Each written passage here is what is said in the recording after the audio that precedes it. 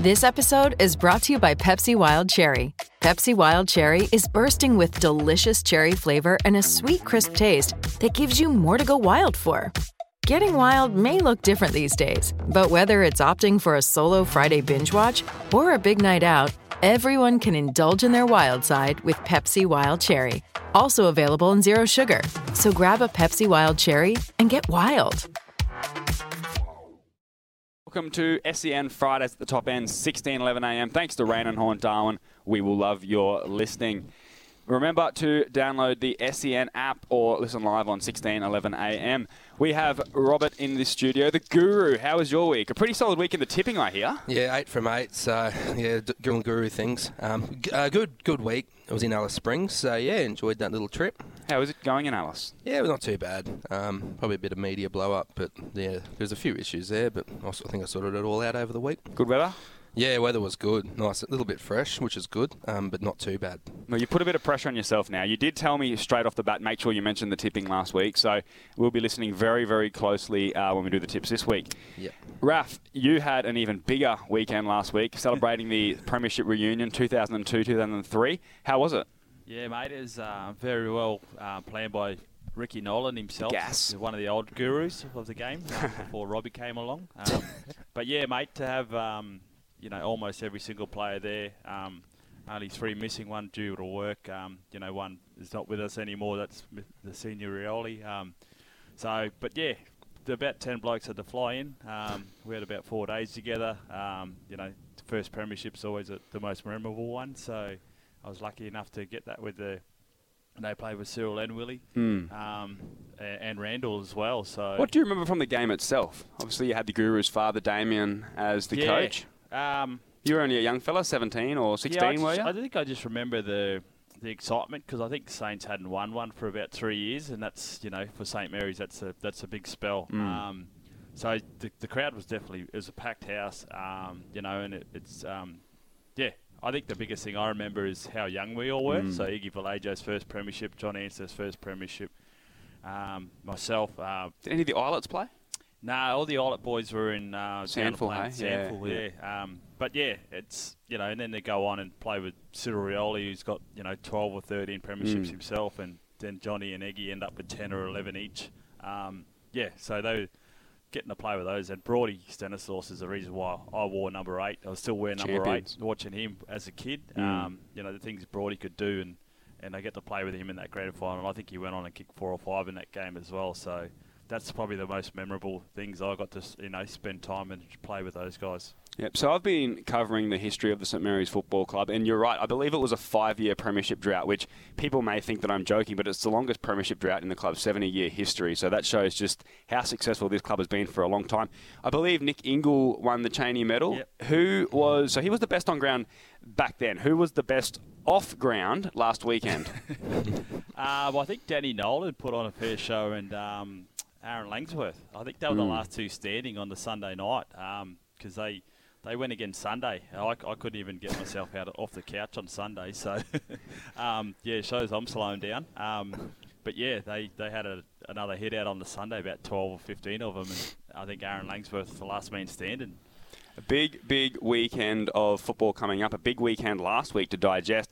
But Rob, before we go any further, I believe it is now time for the good, bad and ugly.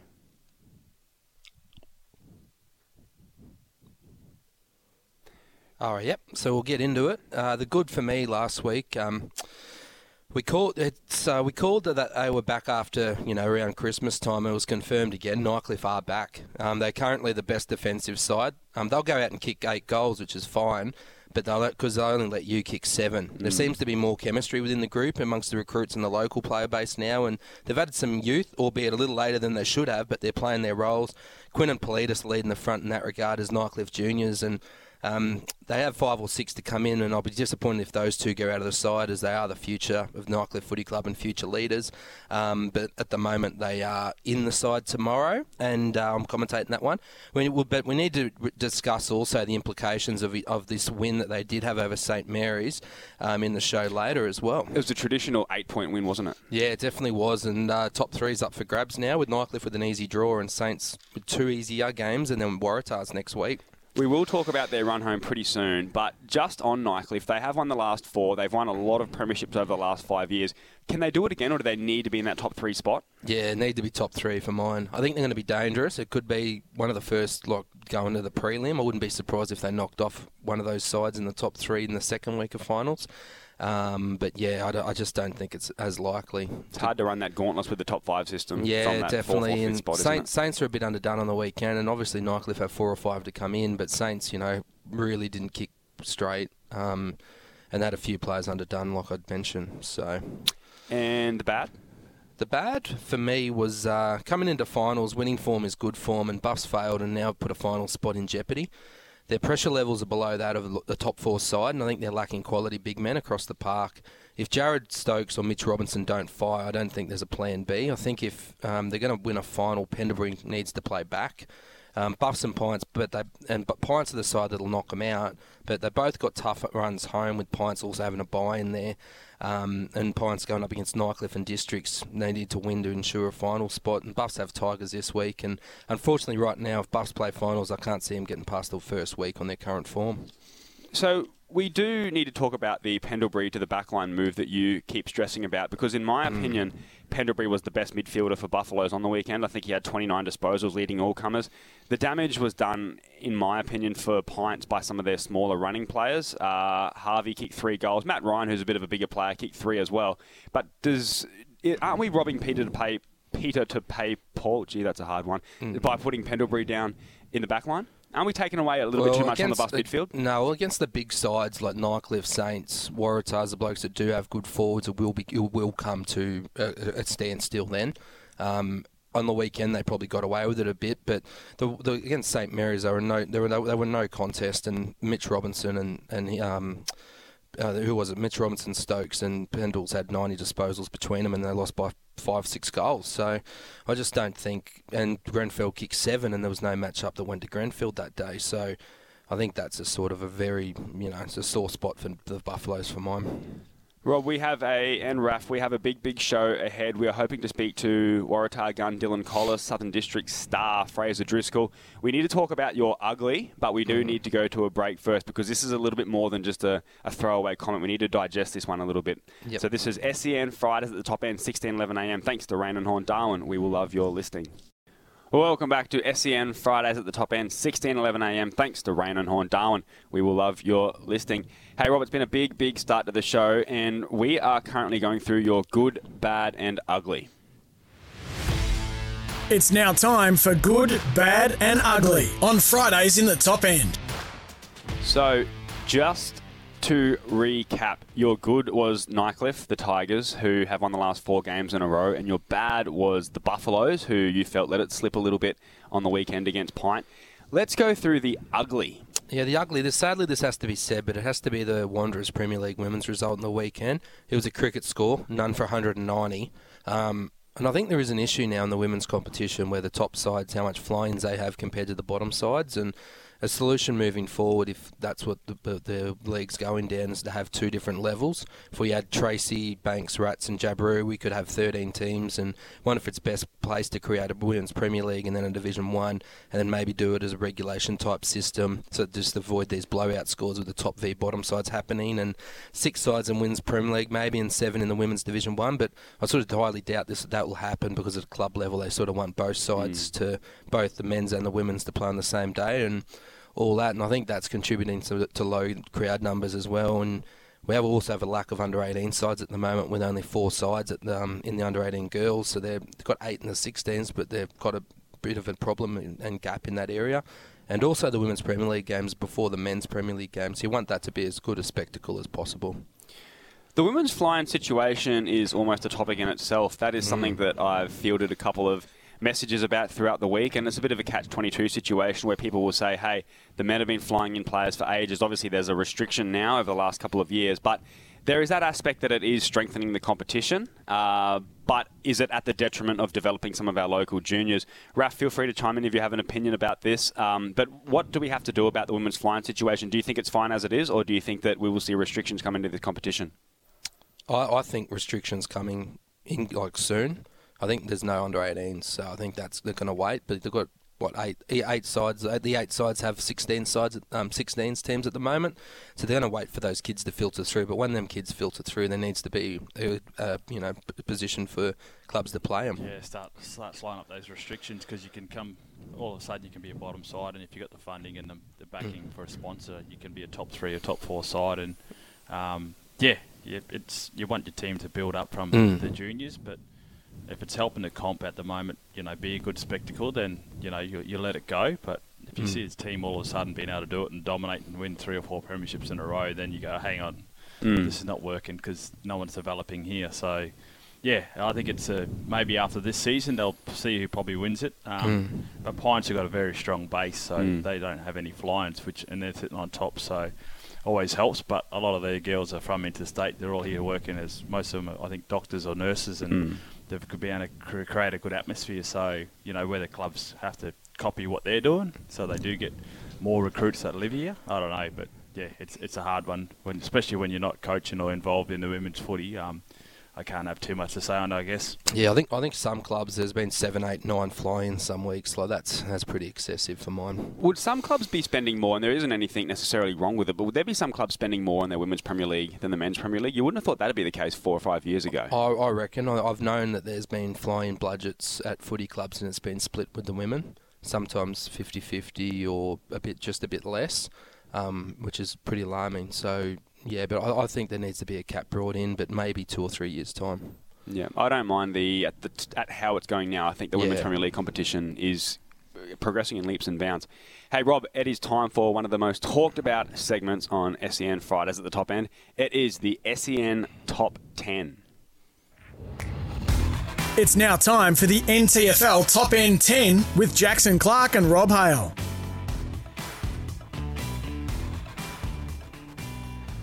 So, we have had a couple of changes to the list, and we have debated ferociously throughout the week about who should be in this top 10. Let's start at 10. 10's Tommy Schott from Pints. So his debut coming in here. Some really good form on the weekend against Buffaloes, and he has had good form this year. Probably his peak game was against Southern Districts before Christmas. He had the 35 touches in that game, if I remember correctly. And he comes with a pretty strong football resume, having played a lot of good football in the Sandful for Glenelg. So a well-deserved spot on that list. Number 9. Number 9's Nate Paredes. So Nate holds his spot in there. He's been pretty good for St Mary's. Had an alright game again on the weekend, so in that loss against Nightcliff. A few people breathing down his throat in that top 10 list. He might need to have a big game this week or over the next couple of weeks to keep his spot. Is that fair? Yeah, I think so. Definitely. So he's got Palmerston this week. No, could set the scene for a big game. Number 8. Number 8's Matt Dennis. Had a pretty dominant game on the weekend. So, yeah, holds his spot pretty strongly against Tiwi there. I think it was 29 hit-outs in 3 quarters, dominated the ruck. It was 30 hit-outs to 5 overall in that game. Number 7. Number 7's Ryan Nyhouse, so continues his good form. It's probably the best backman in the comp. He is the best backman in the comp, sorry. But, yeah, Ryan Nyhouse for mine. Number 6. Number 6 is Stevie Motlop. Yeah, we haven't seen a lot of Steven, but he's going to hold his spot and his name this week. Hopefully another big game for Stephen, for Wanderers' sake. Number 5, this is an interesting one. Yeah, Baxter Mensch is still in there at 5. He hasn't played now for, I think it's 2 weeks, is it? 2 games? So maybe 3. Maybe 3, but he is the highest, he's still got, 30 disposals? Yeah, I think he's still, obviously his average hasn't changed. He's still averaging his 32 touches, but I think he leads all comers in the comp still for the most disposals. So, in my opinion, it's hard when we talk about this list to drop him out just because of that stat. Yeah, and we don't know if he's coming back yet, but if he does come back, then he's going to hold his spot, but we'll see how that all pans out. Number 4. Number 4 is Jaden Magro. Dos Santos, I think, was pretty good on him on the weekend. A lot of ball went to Magro, and he kicked 4, though. But 2 of those were in the first quarter, so I think it was a pretty good effort. No Wanderers named Dos Santos best player as well. I think it's a sign of a very good player when they can kick 4 and you're still sort of saying, they weren't amazing. They were pretty good. Like 4 goals in anyone's book's a very good day at the office. Number 3 is a player who has shot up the rankings. Yeah, Luke Smith's number 3 now. So he had a pretty dominant game on the weekend. Only played to the 22nd mark, I reckon, in the third quarter. That game was called off. And Luke Smith had 22 disposals. And was it 3 or 4 goals? 4 goals. So he was really in for a 30 and 5 day. So because we did miss seeing that, but he's definitely the best half forward mid in the comp. Yeah, he's having a great season. It'd be interesting to see whether a guy like that gets his Nichols medal votes, because sometimes those players can slip under the radar. So it'll be very interesting on Nichols medal night to see how he polls. Yep. Number 2 is, a player who is always in these lists, and number one has held his spot. Who are the top two? So Brody Philo and Dylan Lant there. So Philo, I think he's just damaging when he gets it. He's not really a high accumulator disposal getter. He's more of a 60, 70 metre player. So he was pretty good against Saints, and Lamp surprisingly wasn't named in the best. But he was very good again. That was absurd. I thought, Raf, and correct me if I'm wrong, I don't know if you got to see much of the game, but I thought 29 disposals, which was 9 more than his closest teammate. Clearly best on ground for mine, Dylan Lant. Yeah, definitely. Well, best for Saints at least. We made the effort to get across there. That we had a box to ourselves for the premiership reunion, so we watched the game very closely, and yeah, a lot of a lot of stuff came out of that box that probably need to. Yeah, so. Plenty more to come on SEN Fridays at the Top End. Thanks to Rain and Horn Darwin. We will love your listing. Well, welcome back to SEN Fridays at the Top End. Robbie, you just went through your SEN Top 10, our SEN Top 10. We've had some ferocious debate during the week about that. Number 10 was Tommy Schott. Number 9, Nate Paredes. Number 8, Matt Dennis. Number 7, Ryan Nyhouse. Number 6, Stephen Motlop.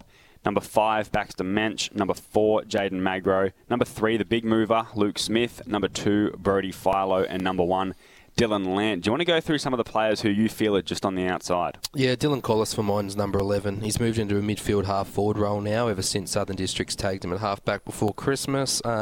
Mitch Robinson has missed the last 2 games, and I've just seen his names, which is good.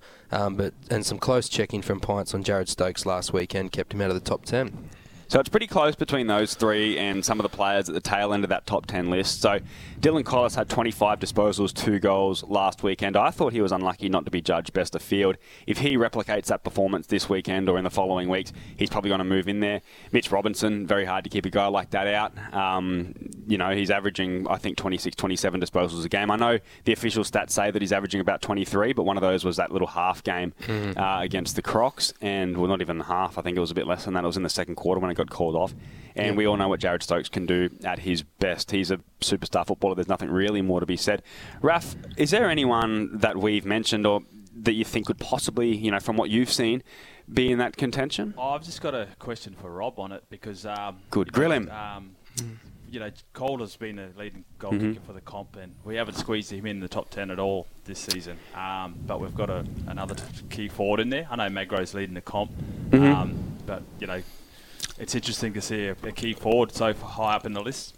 Yeah, I do have Calder in that 11 to 25 bracket. Not 11, mate. not maybe like 13 to 25 actually, but he wasn't able to make Jackson's list, so number 26 apparently. Plenty more to come here on SEN Fridays at the Top End.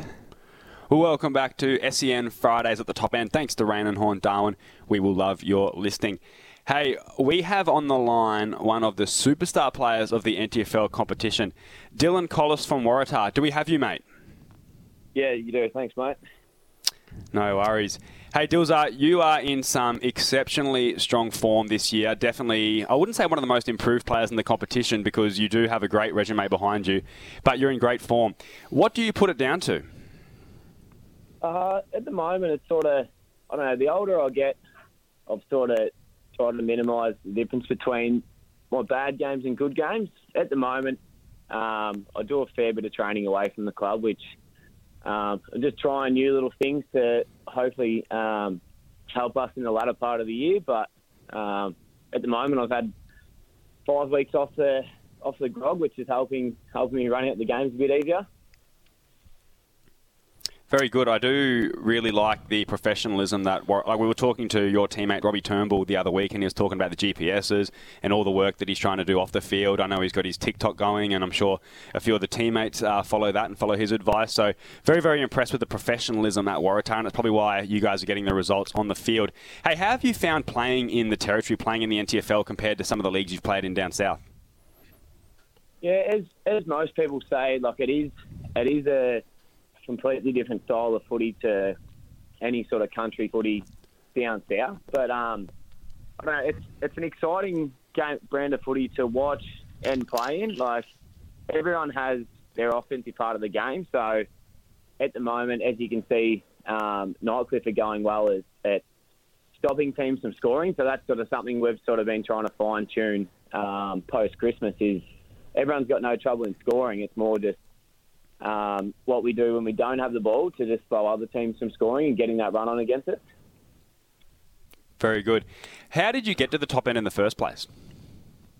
So where I'm originally from, a little place called Garfield. You probably heard of Lincoln Withers. He played a couple hundred games at Garfield, played with my old man, and so we always sort of had the tie between Garfield and the Waratahs. And then my cousin, Matt Cunningham, he started playing up here, and then one of my other cousins, Tommy Marsh, started playing. So it was always it was on the cards to come up here. And then I did a pre-season at Frankston, just coming from Garfield, and I missed out on the list because Garfield's not very good standard of footy, and I thought, I need to go challenge myself somewhere. So I come up here and got a sort of experience in a different style of footy, and then that sort of just changed my footy career from coming up here, and then had a few years off, and I was always going to move back here after having a crack at VFL for a few years, and then once that was done, I sort of ended up back at the Waratahs. So I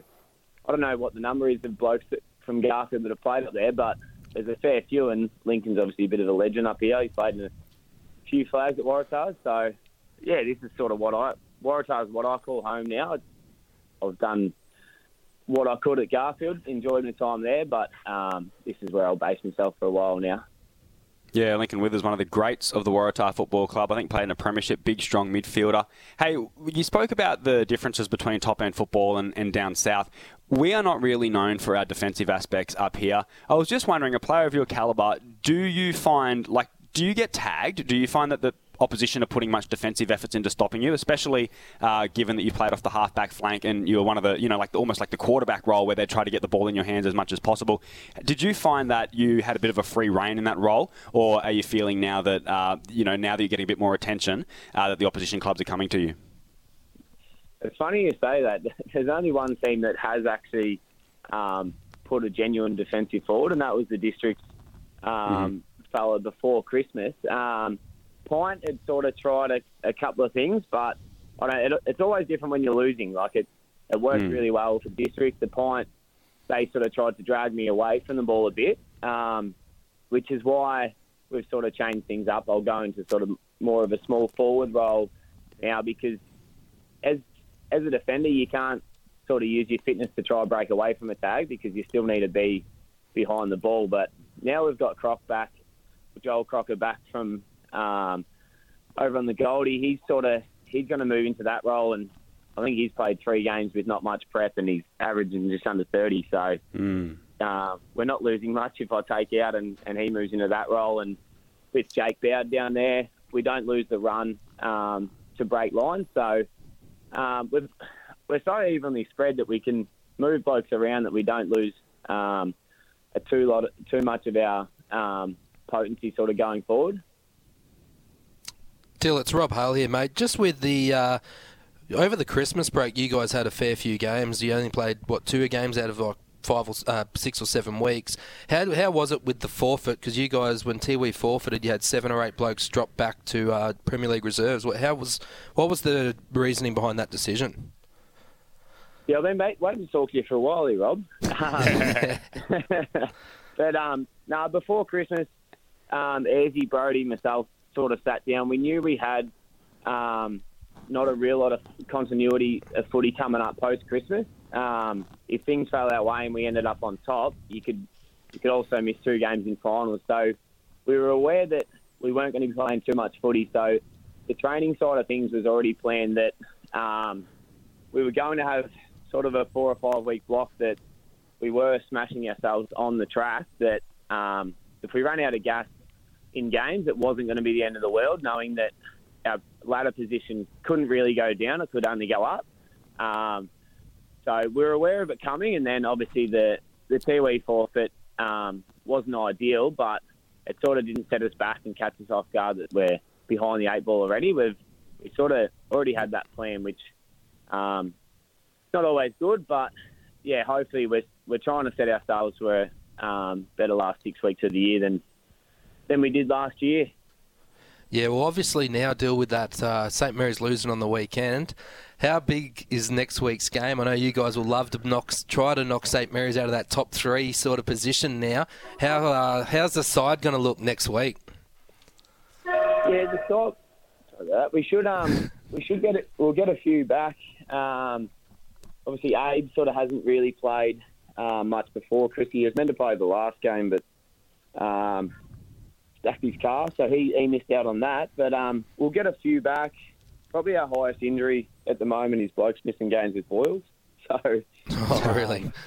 yeah. But no, the side should look better than it has been the last month. But it's we're not too bad at a position where there's no nerves from us. Our ladder position can only go up if districts drop a game they shouldn't, and we can't go backwards. So Saints have obviously got Nightcliff breathing down their neck, so Nightcliff will be cheering for us in that game. But yeah, we haven't had many apart from the round one game. It's always a bit back and forth with Saints. So we're setting ourselves with that, and then hopefully that'll set us up for a good final series after that. Yeah, and as a club, what are you doing for this bye weekend now? Are you going down to watch any of the footy?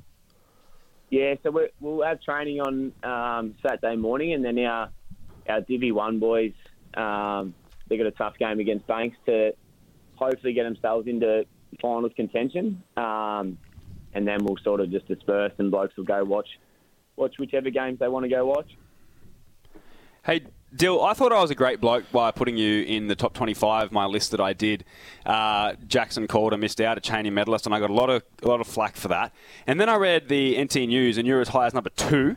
So we're trying to find a happy medium here, and Robbie's been grilling me and saying, look, you've underrated Dylan Collis, and I'm sure if I spoke to anyone from the NT News, they'd say I've grossly underrated you. So you're number 11 in our SEN top 10 now. We've just done the list, and Tommy Shott pipped you for 10th spot. Robbie and I debated ferociously about that. I was on your side, Dill.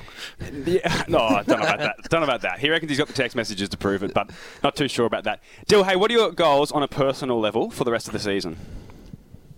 Yeah, look, as I said, I've sort of set little goals for myself. I set the Making bar that top pretty end high. 10 have to be up there, yeah. Top end 10, obviously, yeah.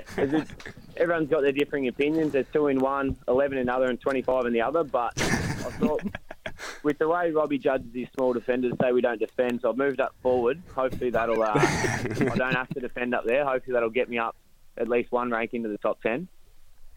Yep. Hey, on a bit of a light-hearted note, mate, I honestly reckon that you're one of the great sledgers running around at the moment in the NTFL. Is that side of the game something that you enjoy having a little bit of fun with? There's a lot of people in the territory that, you know, take that stuff really, really seriously, but it is a bit of fun to have a bit of chat on the field, isn't it? Yeah, no, it's something I've always sort of done. Like, if I'm honest, I wouldn't want to play against me. Like, I'm just sort of pain in the arse and annoying, but it's something that it works. It gets under a lot of blokes' skin. Yeah, it's always a bit of a laugh. I've never been personal. That's not something that I'll go. No. But the longer you sort of hang around here and get to know blokes, now it's sort of like the banter between sort of me and Calder and that. Like when you play against him, it's a bit of a laugh. Now once you get to know blokes and you know, look, it's just they're just having a bit of a laugh and trying to enjoy footy. Yeah, it sort of goes a bit easier. When you don't know someone, they might take it to heart at the start, but yeah, it's something I've always sort of done, and yeah, I don't think your teammates probably get annoyed at times, but yeah, I won't be changing that anytime soon. Oh mate, it's not top end footy if you haven't been offered out in the car park after. That's what happens. It's like a rite of passage in the NTFL a little bit. Hey Dill, thanks very much for joining us this morning. You have a good day at work. See you, Dill. No worries at all. Thanks for that. Thanks for having me. Plenty more to come here on SEN Fridays at the top end. Thanks to Rain and Horn Darwin, finding a place to write your next chapter. Welcome back to SEN Fridays at the top end, 16:11 a.m. Thanks to Rain and Horn Darwin. We will love your listening. Remember to download the SEN app. It is now time for a segment that we've been missing a little bit over the last couple of weeks. Raf's Rage. What's grinding your gears this week, mate? It's maybe a bit more personal, mate. Yeah, it's more the Div 2 comp. I know a lot of people on here probably don't tune in, but the last time we played Tracy Village, game I played in, the Div 2 boys for Tracy said, you know, we listened to your show, so that was good to hear. But yeah, we played Tracy Village last weekend, and it was 8:15 on a Sunday, so we tried to get that changed. We spoke to Tracy about that. They tried to change to a Saturday, but then they were like, we want both our teams to play together, which is understandable. And then we got changed to playing Pints today to playing Tracy Village again. So we're playing Tracy Village back-to-back. it's not a worry for us because, we've had some good wins against Tracy, but I actually feel sorry for Tracy Village. And obviously Pints or Southern Districts have had a whinge about it because we're meant to play Pints. The amount of times we've put into the NTFL to say, can we play the same day as the same place as the rest of our Saints teams, it's never happened. So we thought we might have played before the Prem Girls this weekend at Marara, but we're playing at Tracy Village again, back-to-back games at Nycliffe Oval. So Tracy Village, two sides get to line up, and Pints and Districts get to play each other because they line up. So, yeah, we've... I don't know, we're getting the short end of the stick, whether because we're winning most of our... we haven't lost. I don't know if that's a reason why, but I've given up ringing up and trying to ask for explanation from the NTFL. So, yeah, I had to say to the boys after we found out we're playing Tracy again, look, let's just go out and play footy. We're having fun. So that's my little whinge. You'd be getting to know these Tracy boys real well, wouldn't you? Yeah, they get first name basis. They're getting to hate us a lot because it's 100-point wins most games. So... and that's not enjoyable for them. So, as much as you like to have a big win, it gets, you like to challenge yourself every now and again. And the boys, especially coming into finals. Yeah. So. No, fair enough, Ruff. Hey, Robbie, the NTFL ladder has Tiwi in 9th, Wanderers in 8th, Palmerston in 7th, Pint in 6th, Darwin Buffaloes in 5th, Nycliffe in 4th. So that's been a change this week. Nycliffe have leapfrogged the Buffaloes. St Mary's in 3rd, Waratah in 2nd spot, and Districts are leading all comers at the moment. Does your power rankings differ very much from this? We don't need to go through all of them. So Tiwi, Palmerston and Wanderers essentially are all the bottom 3.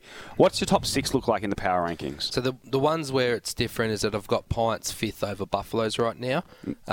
Which they beat them last week, so that's beat probably them last fair. week. They're 1-1 each though, and I just think Pints are probably in better form. And I've also got I've moved Districts to 1 at the moment over St Mary's. I think St Mary's are going to have to hit another. Have to go another cog in the green machine for mine.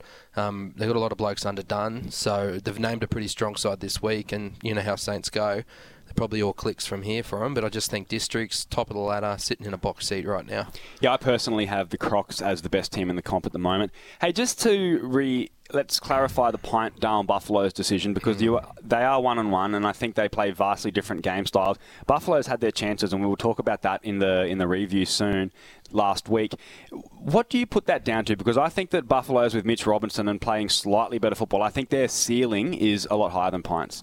Yeah, I definitely think so. I think on the weekend the wet weather didn't suit playing, the wet game against Pints, who love those conditions, and it's sort of a game like Pints are it's very unlikely that Pints are going to take Buff's spot out of the 5. So I think Buffs might have went in a bit complacent as well, perhaps, and Pints, they got a bye and they've got Southern Districts, Nycliffe, so they're going to have to do it the real hard way.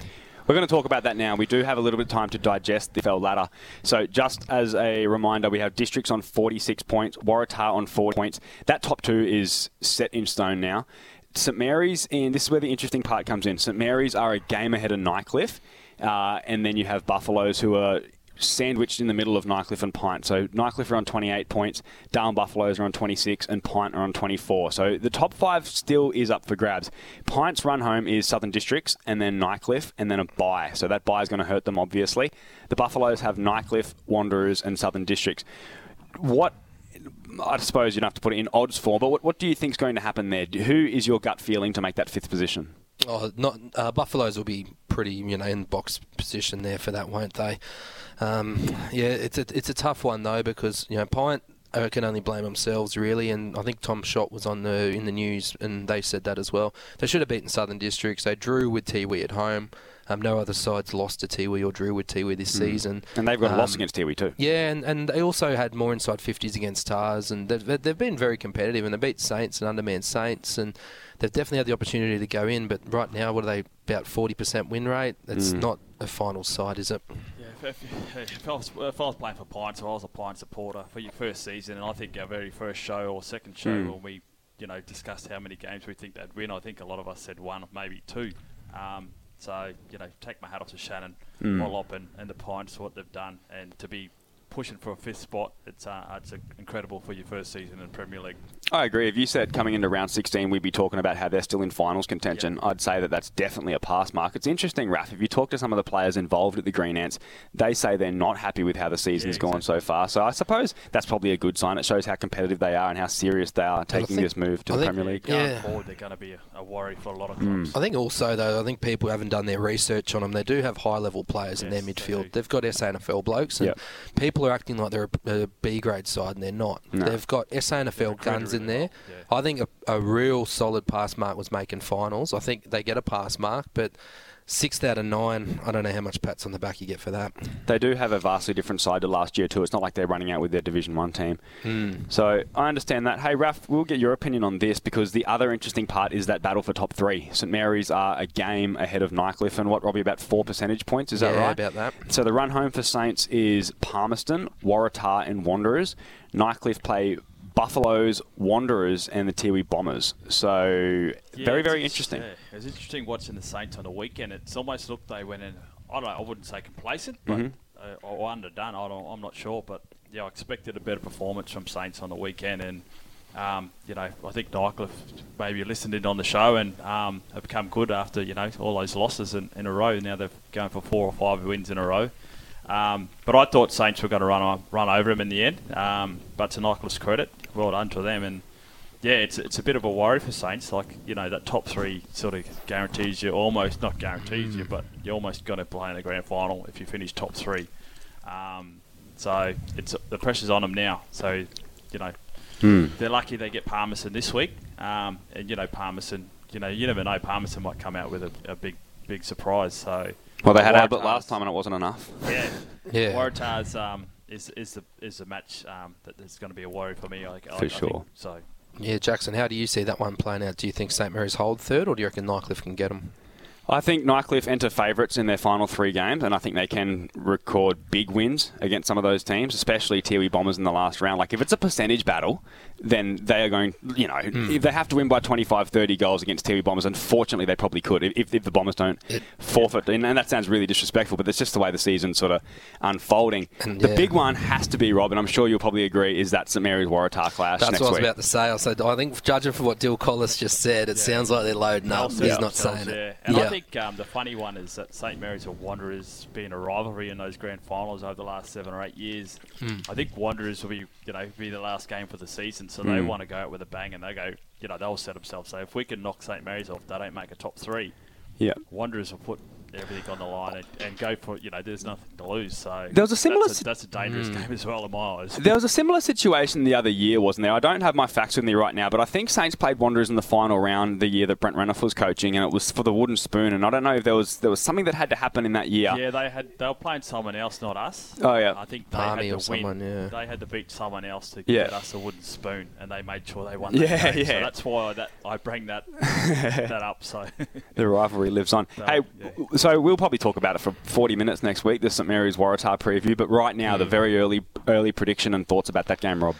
Oh, geez, I think it's going to see where Waratahs are at. I'll probably favour Saints in this one, but Waratahs have been a very good sort of scoring side now this season, and I think St Mary's going to get these. If St Mary's have Fowler, Boyle and Smithson all playing, that's going to have a bit more run in their legs. But yeah, it's a line ball decision, just like the Nightcliffe St Mary's game on the weekend, I feel. How about you guys? Well, I think it's going to be one of the games of the season. It's at TO Stadium, isn't it? Yeah, so that's good. That's going to favour St Mary's, you would imagine? I think so, but I also think Waratah's ball movement's underestimated now. They do spread the ball really well with Crocker and those guys, and I think it also could be a bit of a strong point as well for Waratahs. Yeah, it might be a bit old-fashioned thinking for us, thinking, Waratah, the heavy-set players, where the Saints are, a quick young team. It's the ledger's almost swung a little bit. Saints probably still have the speed advantage, but you take out blokes like Joseph Salmon and a few others, and suddenly it's a lot closer. Plenty more to come here on SEN Fridays at the top end. Thanks to Rain and Horn Darwin, finding a place to write your next chapter. Live on SEN Top End, 16:11 a.m. This is Fridays in the Top End with Jackson Clark, Raph Clark and Rob Hale. For Rain and Horn Darwin, finding a place to write your next chapter. Welcome back to SEN Fridays at the top end. Thanks to Rain and Horn, Darwin, finding a place to write your next chapter. Hey, let's get stuck into some of the round 15 games. The first one we will go through is Southern Districts 16-10-106 defeating Tiwi Bombers 2-5-17. This game only lasted for 2 quarters and 22 minutes when it was called off due to the lightning rule. District key forward Sam Dunstan already had 7 goals, so he was looking at double figures, really. As we said before when we were doing our top 10, Luke Smith was probably the man of the match, the best on ground with 22 disposals, which was game high, and 4 goals. So he was another one having a big game. What was your take on this one?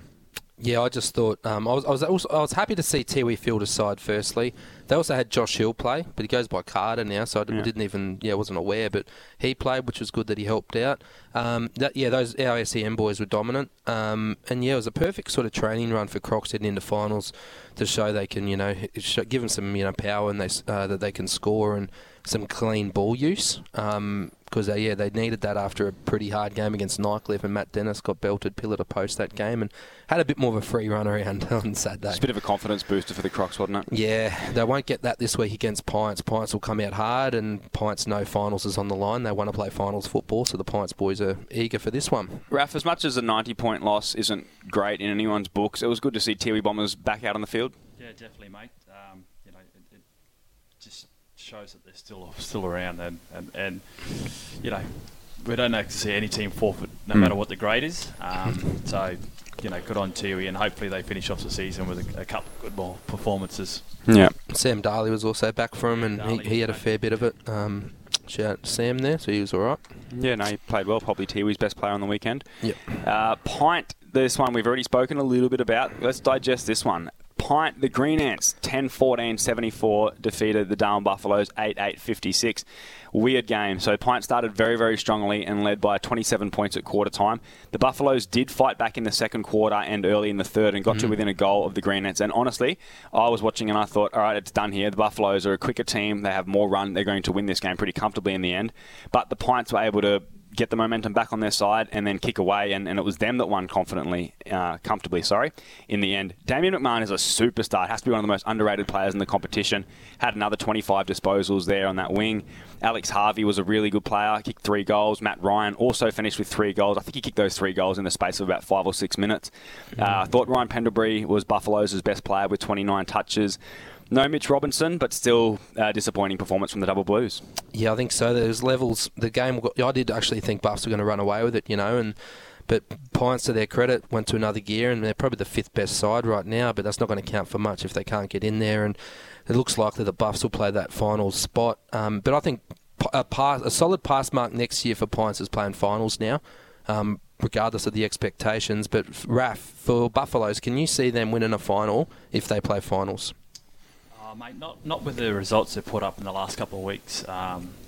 Especially, you should go out there pretty confident against Pints, and especially letting the team get a 27-point, first quarter lead on you. Is a big no-no, especially if you're looking to play finals footy. You do that to any other side, you're never going to be able to run them down. So, they're lucky they almost got back in the game and almost won it, but they can't be putting out performances like that if they're going to play good finals footy. I wanted to see Buffaloes fly the flag a little bit more for Prime Train. And he is one of the better players, I think, offensively in the comp when he's up and going. Only had the 12 disposals on the weekend and was probably his worst game up in the territory, I think. But if you watch the vision, he was getting battered pillar to post by some of these Pints players. And credit to them, nothing wrong with doing that. I think there's got to be more physicality up here. But he was getting smashed. I reckon he would have been getting sledged by the Green Ants boys and the crowd probably, which is nothing new to old Primey. But I would have liked to have seen him get a little bit more support. Yeah, definitely. Not having Mitch Robinson there to help and a few of those other guys and a few younger players, that was definitely disappointing, Clarkie.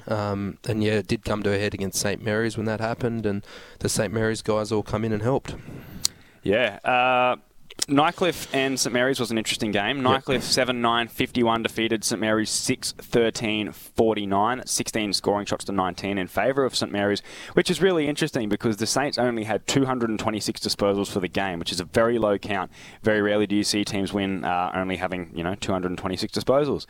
So I thought they did pretty well to keep the margin so close. I did think Nightcliff were the better team. Saints only had 8 players record 10 or more disposals. It's sort of hard when you're leaving the load up to 2 fewer players, I think, like Lant and Paredes and some of those types. Raph, what was your take? Yeah, it just looked like a very slow game in my taking. We were all sitting in like I said before, all in the Premiership reunion, sitting in the box watching together. So, a lot of opinions, but I expected Saints to move a lot more quicker and freely and get it into Calder and that a lot better. You've seen some of the disposals of Calder he wasn't happy with. But again, he missed a lot of kickable goals that you'd expect him to kick. So that's, you look at the score, 16-13. You shoot yourself in the foot, and like you said, you could have wrapped up top 3 spot. So now they put the pressure back on themselves. So very disappointing loss. Raph, we talk all the time on this show about how Saints are going to, it's a different Saints come finals time and they'll perk up and this and that. But the reality is it's not just going to happen. So if everyone at Saints thinks that it's just going to be a foregone conclusion that they'll flick the switch come finals time, it's not going to happen. What do you think they need to do to be able to put themselves in premiership contention? I think their back sort of let them down. I think they were missing a key back. Matt Wilkes, whether he's looked a bit underdone, he's playing on key defenders, key forwards, and I think they're just missing that genuine centre back or full back. So whether they bring Oborne back in or give Grant Gallas another run, in my view, that's what I reckon they need, because they offer a bit of flexibility and go somewhere else as well, maybe chop you out in the ruck. So I don't know what else they got up. They'd sell the farm for a Johnny Anstess now, wouldn't they? Well, yeah, definitely. Auburn's in this week, so but it was a very contested, hard style of football, very different to the previous game, and I think Ben Vile was, able to keep Jackson Calder to 2 goals, had 11 spoils. He won't get the 3 Nichols medals votes, I don't think, but he was best on for me. And Nightcliff actually tagged Lant later in the game, and Lockie Hubbards went to him, and Lockie Hubbards ended up kicking the winning goal whilst on him, which is something big, and that's something also to watch. Lockie Hubbards negating some key players for opposition sides, and I think Saints though will regroup, and a couple of those players need some run in their legs, didn't they, Raph? Yeah, and it might be the scare they needed or the loss they needed to spark that flame again. So it's either got to be a really good positive for them, or it could be the danger that they miss that top 3 spot. So it's up to them. Rob, are we seeing the emergence of the tagger up in the top end? Dylan Collis said that someone came to him. I saw Pints, like we just spoke about before, giving a lot of attention to Tommy Bolt, Prime Train. And then, of course, the tagging job on Dylan Lant, which, Lant had 29 touches and was probably Saints' best player still, but it's a game of inches. And when his opponent kicks the winning goal, it's almost like he's taking the chocolates there. Yeah, well, if you look at the top 6 sides, I don't honestly think Waratahs do much run with stuff. I think Turnbull will go to someone, and Buffaloes don't really do it, but Pints, Shannon Motlop does it. He puts some defensive players on, and St Mary's have Parnell, and they've got Hubbards now, Nightcliff. So, I like to see it, though, and Raf's a fan of it as well. Yep. So, Hamish Hartlett led the way also for Nightcliff with 26 disposals and a goal. Certainly his best game in the territory from the former power player. We do need to go to a break. There is another game that we will go through, and that is the Waratah Wanderers clash that was played last Sunday. This is SEN Fridays at the top end, thanks to Rain and Horn Darwin, finding a place to write your next chapter. Welcome back to SEN Fridays at the top end, thanks to Rain and Horn Darwin. We will love your listening. The last game that we need to review is the Waratah versus Wanderers clash, the Foundation Cup. That was on Sunday. Waratah 12-14, 86 defeated Wanderers 6-7, 43. Dane McFarlane was almost a lone hand for the Eagles, 28 disposals and 2 goals. Most of his disposals were contested. Definitely the best player for the Eagles, I thought. Bo O'Connell started the game very well, but it was really all Waratahs. Dylan Collis, our man who was on the show earlier, was excellent, 25 touches and a couple of goals. And Joel Crocker, who has been excellent nearly every single game he's played for the Warriors this year, also had a pretty good game and was one of the leading disposal winners. Darcy Hope, best of field, really good hit-up performance, took 5 marks and kicked 3 goals, so he was a bit of a game breaker for Waratah, and Jaden Magro kicked his 4 goals. What was your take on this one? I thought Wanderers actually done well at the start. They were going to the scoring end, though, and then I just thought some of their ball movement stuff, they tried to do too much dry weather cute stuff at half-back, and that got them caught out a few times, and it cost goals, and just trying to do pretty dinky inside kicks. More long down the line sort of day, and they weren't too bad in that. Plenty more to come here on SEN Fridays at the top end. Welcome back to SEN Fridays at the top end. Thanks to Rain and Horn Darwin. Boys, there are some very big games of football this weekend, starting with Tiwi Bombers versus the Wanderers. And, Raf, it is a very, very special occasion this weekend for Wanderers. Yeah, mate. It's awesome by Wanderers Football Club. They're holding the very first annual breast cancer awareness game in TFL against Buffaloes. So, with the breast cancer round, it's part of the Glenn McGrath Foundation. So they're going to be raising money for that. And with breast cancer alone, it's a common cancer among women, and nearly 20,000 women are diagnosed in 2020 alone. So, some of the stats: 1 in 7 women will have it by the time they're 85, and everyone will be touched by someone close having it. The Wanderers Football Club, awesome by them. They're having a breast cancer awareness charity breakfast at Silks, at $50 a head, purchased at the club, and the charity event at TIO Stadium as well at round 7 against the Buffaloes on Saturday. So from 7 p.m. This event will see Wanderers men and women's also at the Premier League and reserve grades. So 4 teams in total by Wanderers, all wearing a pink Guernsey, which we will probably put up on your page later, on the SEN page. And it's a massive effort by Wanderers. And this is awesome because it's something they want to bring in regularly and have a pink round. So hopefully in the future, every club will probably have something to do with wearing a pink Guernsey, or one club at least wearing it in a game. It's something I'm really passionate about, mate, because we did the purple round this year with the epilepsy. So if we can bring something in like the breast cancer round and the purple round in the NCFL football, it'd be awesome to see. And I take my hat off to Wanderers and Buffaloes for doing it this weekend.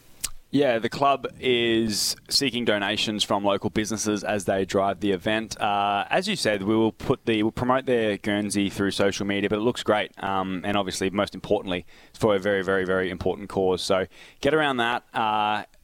Robbie, the game itself, Tiwi Wanderers. Yeah, I think it's going to be... I thought Wanderers would be playing some more kids, but they seem to have named a pretty experienced lineup. Tiwi's side's not up, so we can't, critique Tiwi. So, yeah, I think Wanderers with Stephen Motlop coming back in are just going to be too strong. Wanderers by 5 goals for me.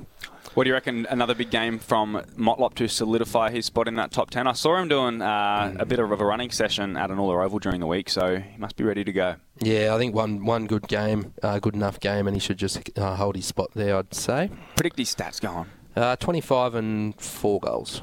Yeah. All right, Raf, who's your tip? Tiwi Wanderers. I'm going to have to lean towards Wanderers, mate. Any margin?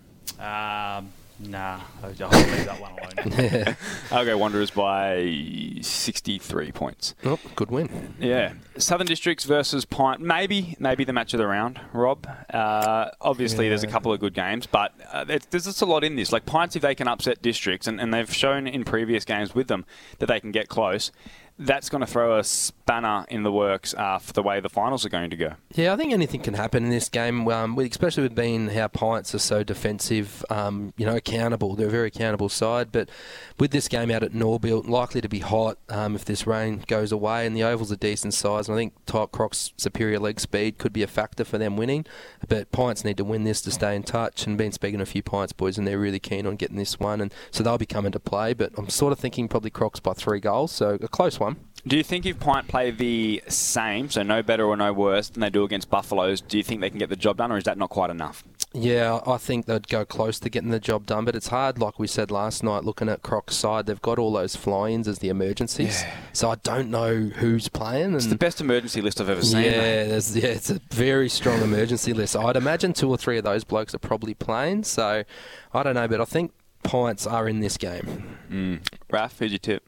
Yeah, it's an interesting one. Like Pints will throw everything at it because this is almost like their last chance to get themselves in that finals contention. So it'll be a good game to watch, I reckon. But I think Crocs, with their experience and the footy they've been playing, are going to be hard to topple. We will talk to one of the Crocs' stars in Fraser Driscoll very shortly. Look, I would love to tip Pint. I think that they, as Raf said, they have more to play for, and that can motivate a team to playing out of their skins, but I'm just not game against tipping the form team of the competition in Southern District. So I'm going to go the Crocs by under a goal. I think it's going to be a close one out at Norbuilt. Nightcliff versus Darwin Buffaloes. Huge ramifications on this game. Where do you see this one? Yeah, I'm commentating this one, so I'm looking forward to it. I think Tigers will be too strong at home. How Buffs match up on their big forwards with Butcher playing might get Butcher back into form. He struggled last week. Matty Green gave him, really got a hold of him again. But I'm predicting Brody Filer to have a massive game, and Tigers need percentage as well, guys. So if Tigers do get up, obviously it's about winning first, but can they score enough to boost that percentage over St Mary's is a big question. But I've got Tigers by 5 goals.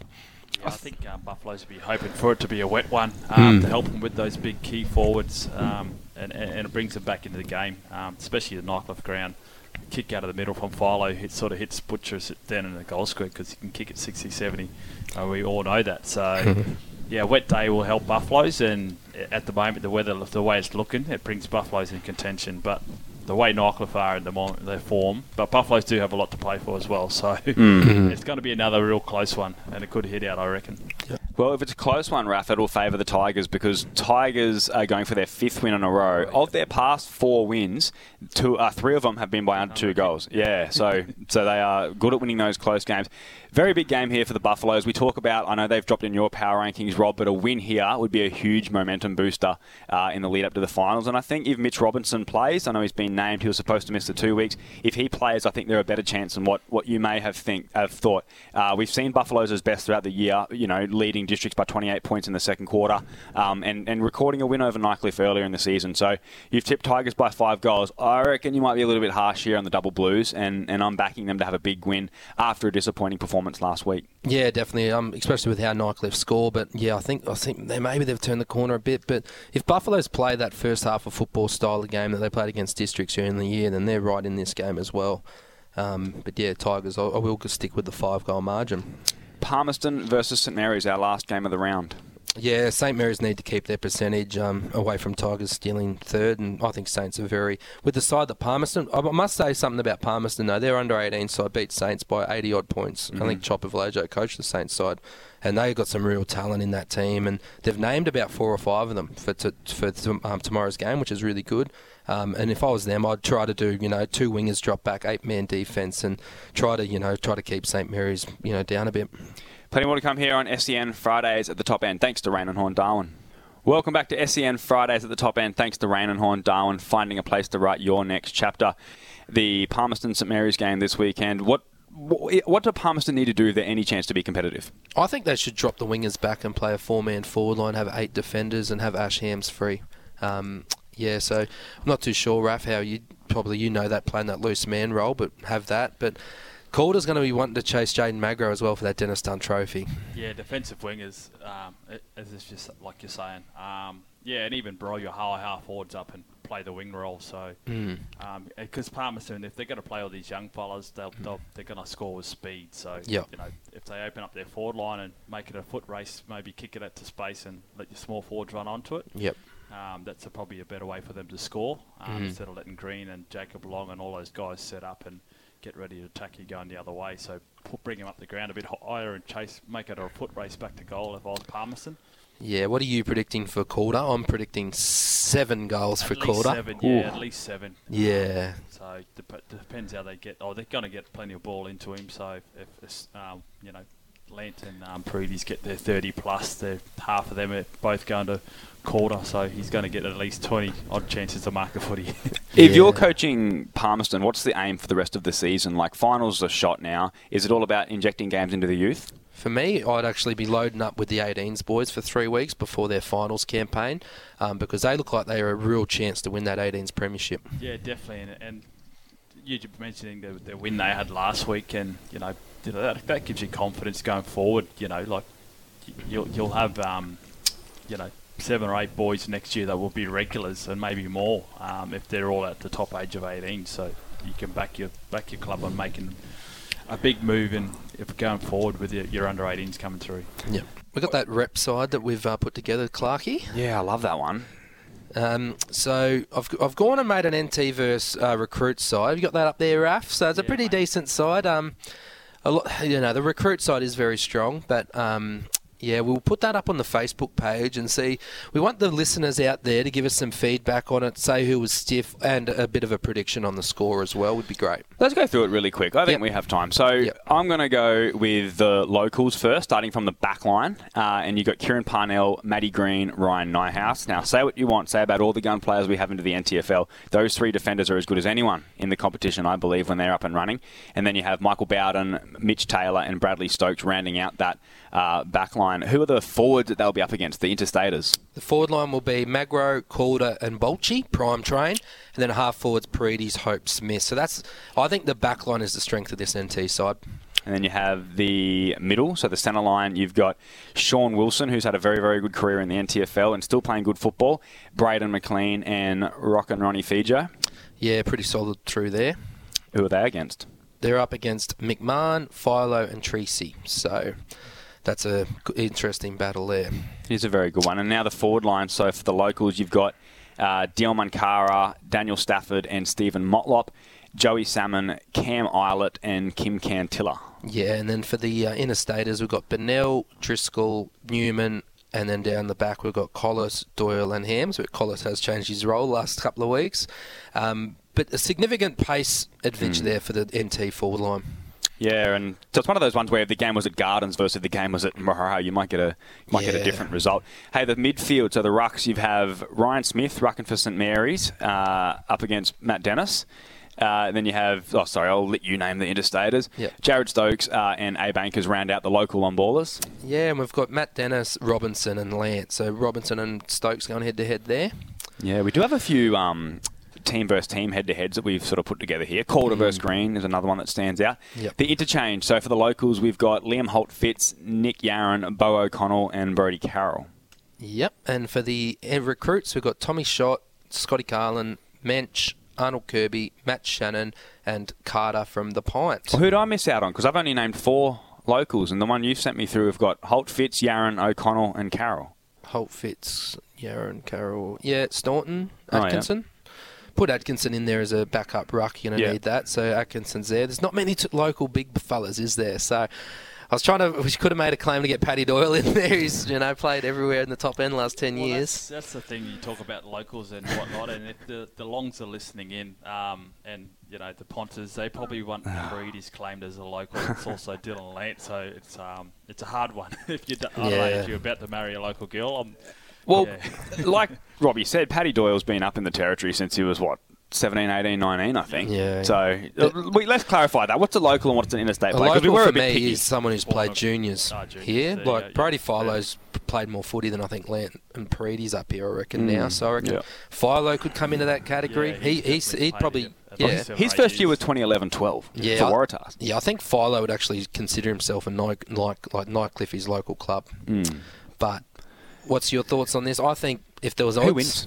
If we're doing betting, I think the Southerners would be $1.20 and the NT $5. Jeez. I reckon. What do you think? I reckon they have a more credentialed team on paper if you look at what they've done down south. But I reckon you play this game 2:30 p.m. at TIO Stadium and you get the locals a really, really big chance here. Right? Yeah, well, I think if you've got to back up Ruckman, because if you're playing Ryan Smith at the moment, he's a bit underdone. He's not playing much footy, but yeah, it's interesting that we don't have too many big genuine ruckmans up here as local boys. We've got no one pretty well. Yeah, so 2 o'clock might affect Smithy against Matty Dennis, but I have to drag Johnny Miles out of bed. Yeah. If you want to upset the back line, you can put Mitch Taylor in there. It's a very, very good back line, though. So, yeah, I really like that back six for the local boys. That's a very strong back line. I think something to flag with the SEN top end 22 that we're doing, and that will return next week, is that I think 17 or 16 of that 22 are Southerners. So that's why I've gone with the extra men on the bench, and I've got the 2 ruckmen on the bench, Carter and Kirby, because I just couldn't leave out Carter after he R1'd in the rep game as well. Obviously, me and Clark had disagreement about that as well, but I think, who's better, Carter or Kirby? That's definitely... Many Longs, probably a stiff one too to have, for a backup defender, I reckon, the season he's had. Yeah, I think Jacob Long was, Jacob. I think the issue he had also was that he's playing back, and then our rep side had...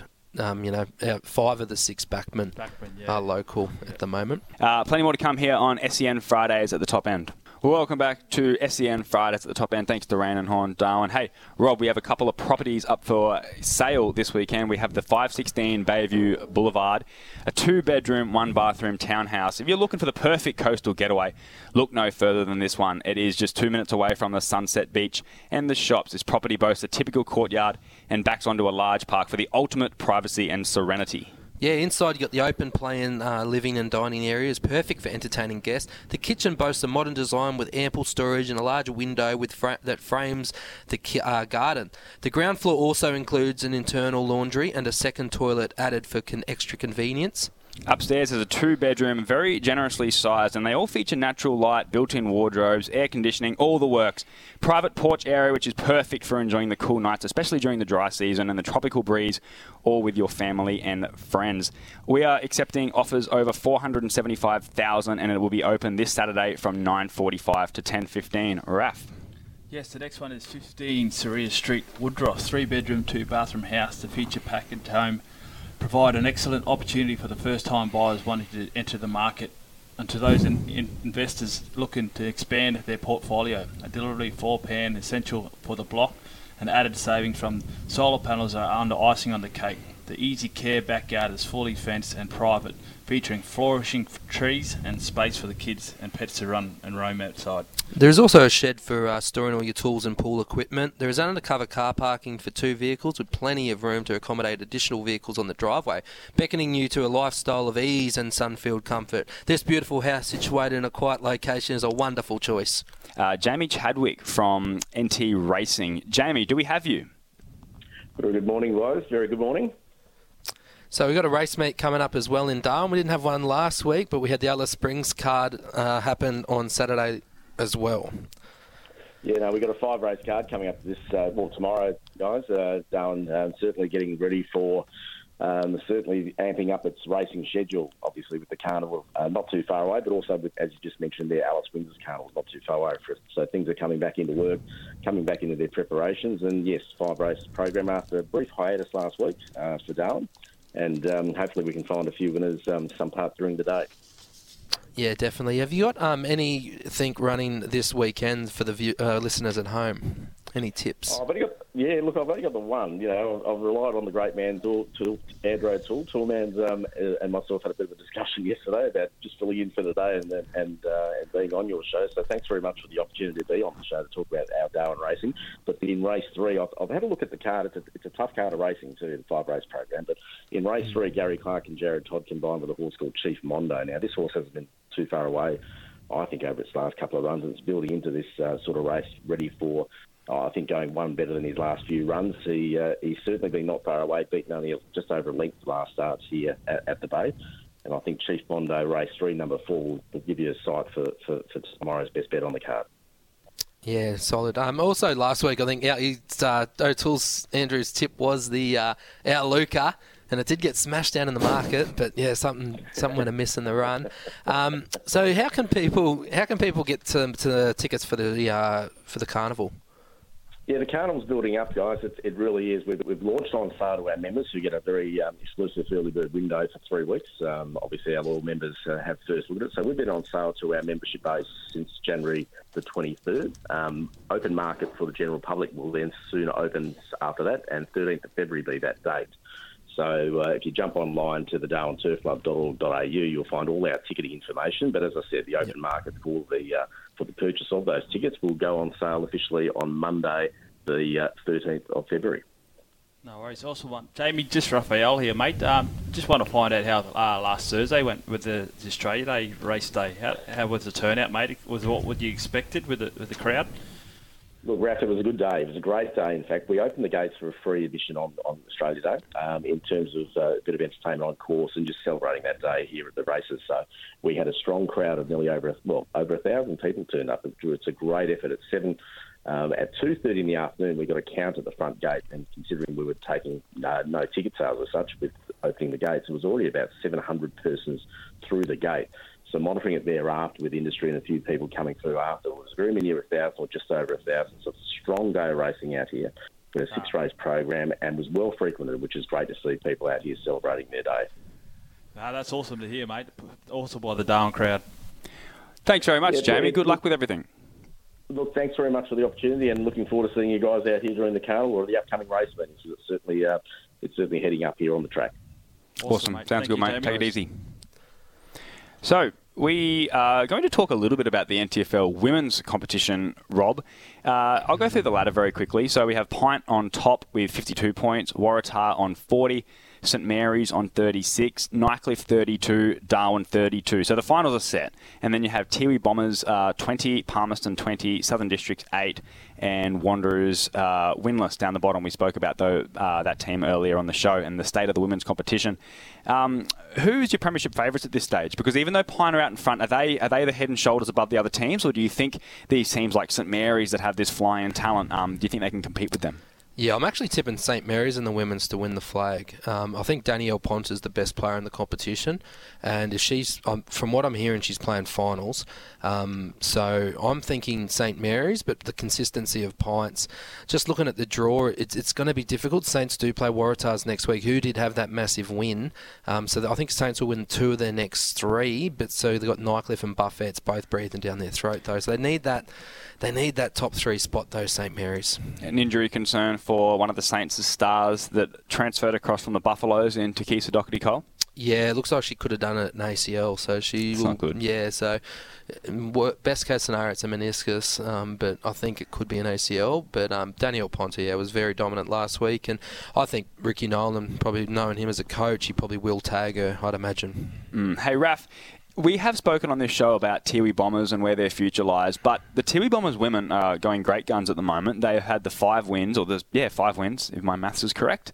And they're playing really good, exciting football. I would hate to see if for whatever reason that club couldn't continue on in the Premier League in the men's, I would hate to see all the great work that's happened in the women's competition for Tiwi Bombers. I'd hate to see that sort of go to waste. Do you think that this club can survive? Let's say the worst case scenario happens with the men's and they don't field a team next year. Could they go it alone as a women's team? Yeah, I definitely think I can, because there's a lot of backing for it as well, and it's taken them so long to join the comp, and it's been their first year and showing what they can produce. They'll definitely will find the people to back them and keep that alive. So, yeah, hopefully for, like you mentioned, we don't see the Tiwi Bombers men out of the side out of the comp either. But yeah, we definitely don't want Tiwi that. Women, and they'll only get better. That's the best thing about the Tiwi women. You also got the thing with the top 3 chasing with St Mary's, who I think will win 2 out of the 3, and Nycliffe and Buffs will both need to win their 3 games, and I think St Mary's win 2 out of 3. They're gonna hold top 3 because Buffs do have Tigers, and then they got Wanderers and Districts. So whoever loses out of Tigers and Buffs this week will probably kiss top 3 goodbye. And then Nycliffe do have Pint next week, which I don't think they're gonna win. Hey, Rob, a pretty good round of football this weekend. Tiwi Bombers take on Wanderers, Southern Districts take on Pint, Nycliffe take on Buffaloes, and Palmerston play St Mary's. Which of those 4 games do you like the most? Nycliffe versus Buffs is the best game there because of the top 3 implications, and it's very strange, because actually in the men's and the women's you got 4v5. Yeah. So early bragging rights for finals, and it does look pretty set in both, doesn't it, that these sides are going to be playing each other possibly in 3-4 weeks' time. Raf, I don't know how much of the WPL you have seen this year, but I want to see, Robbie's put his prediction on the line. I want to see who you have as the early premiership favourites. Well, I definitely have to lean towards Pints because they've been there before, and they've just produced the goods again. But like Rob mentioned, the talent that Saints have had join their list this year, a couple of local players come across from other clubs, and then the 3 or 4 they're still getting from Broome and a couple from Catherine. I think Saints are second best, and on their day, I reckon they've already proved they can beat Pints. So, being a St Mary's through and through, I'll definitely start leaning towards St Mary's, and it's going to be a hard one because it's going to be 2 green and gold probably teams playing in the grand final. That'll be a hard day to decide what colour to wear. It's only No wonder Yeah. one of their yeah, clash they strip won't be in the that same game. colour. So. Yeah, there's a bit of rivalry there, isn't there? But are we discrediting Waratahs, especially after that 192-point win last week? And Yeah, well, the thing is, if St Mary's women hadn't beaten them a couple of weeks ago, but that they've proven they can beat them, so that's the issue. Probably why we're both leaning towards Saints. Well, that's what I think. I don't know. yeah, I think the mate. Ponta factor. Yeah. But if a good tag goes on her, I So wonder. how sure are you that Ponta is going to play in the finals? Because I'm willing to put out my predictions here, but let's face it, if the Saints are a different team without Ponta, I'm not saying they can't win it without her or anything like that, but she's such a huge influence. And I think the availability of certain players is going to be a big factor here. Well, I think now that the AFLW season's pushed back to the later part of the year, I'm 95% confident she's playing finals. I haven't spoke to her, though, but from what Saints girls have told me, seems like she's going to play, and I think she's the best player in the comp and going to be a massive difference. The best thing is if she plays forward, she has to get the best back, and the St Mary's full forward they've got up from Catherine. She's proven herself week in, week out, and she's kicked 3 or 4 goals. I can't remember her name off the top of my head. Sorry for that. Armstrong, Caitlin Armstrong, yeah. And mate, she when she gets the ball from 30 or 40 out, her goal kicking abilities second to none in the women's comp, and she's been awesome. Bit of exciting Central Australia news. Matt Campbell has been appointed the Central Australian Development Coach, the AFLNT announced during this weekend. Some super talented footballers from out of Central Australia. This can only be a good thing for the region. Yeah, definitely. I think having a bloke that's played AFL football is really good in that area. Yeah, Matty Campbell, he's footy knowledge and the way he teaches the game is second to none. And shout out to Matty and all the best for his new role. And I look forward to the Alice Springs talent just getting better and better. I'm going to put you on the spot here because we've got about 20 seconds. Who's your favourite Central Australian footballer? Darryl White. Yeah, Darryl White. No, well, this is boring. I'll say Roland Archie then. Gold Coast Sun rookie. Yeah. Nah, mine was the great man DJ White. With Matty Campbell a close second. They've argued about who deserves the statue at Traeger Park, and Matty thinks it should be him. And I think DJ's already got it in bronze, I reckon. Yeah, hey, definitely. Great show today. Thank you very much for listening. Remember to download the SEN app. This is SEN Fridays in the top end. Thanks to Rain and Horn Darwin. We will love your listening.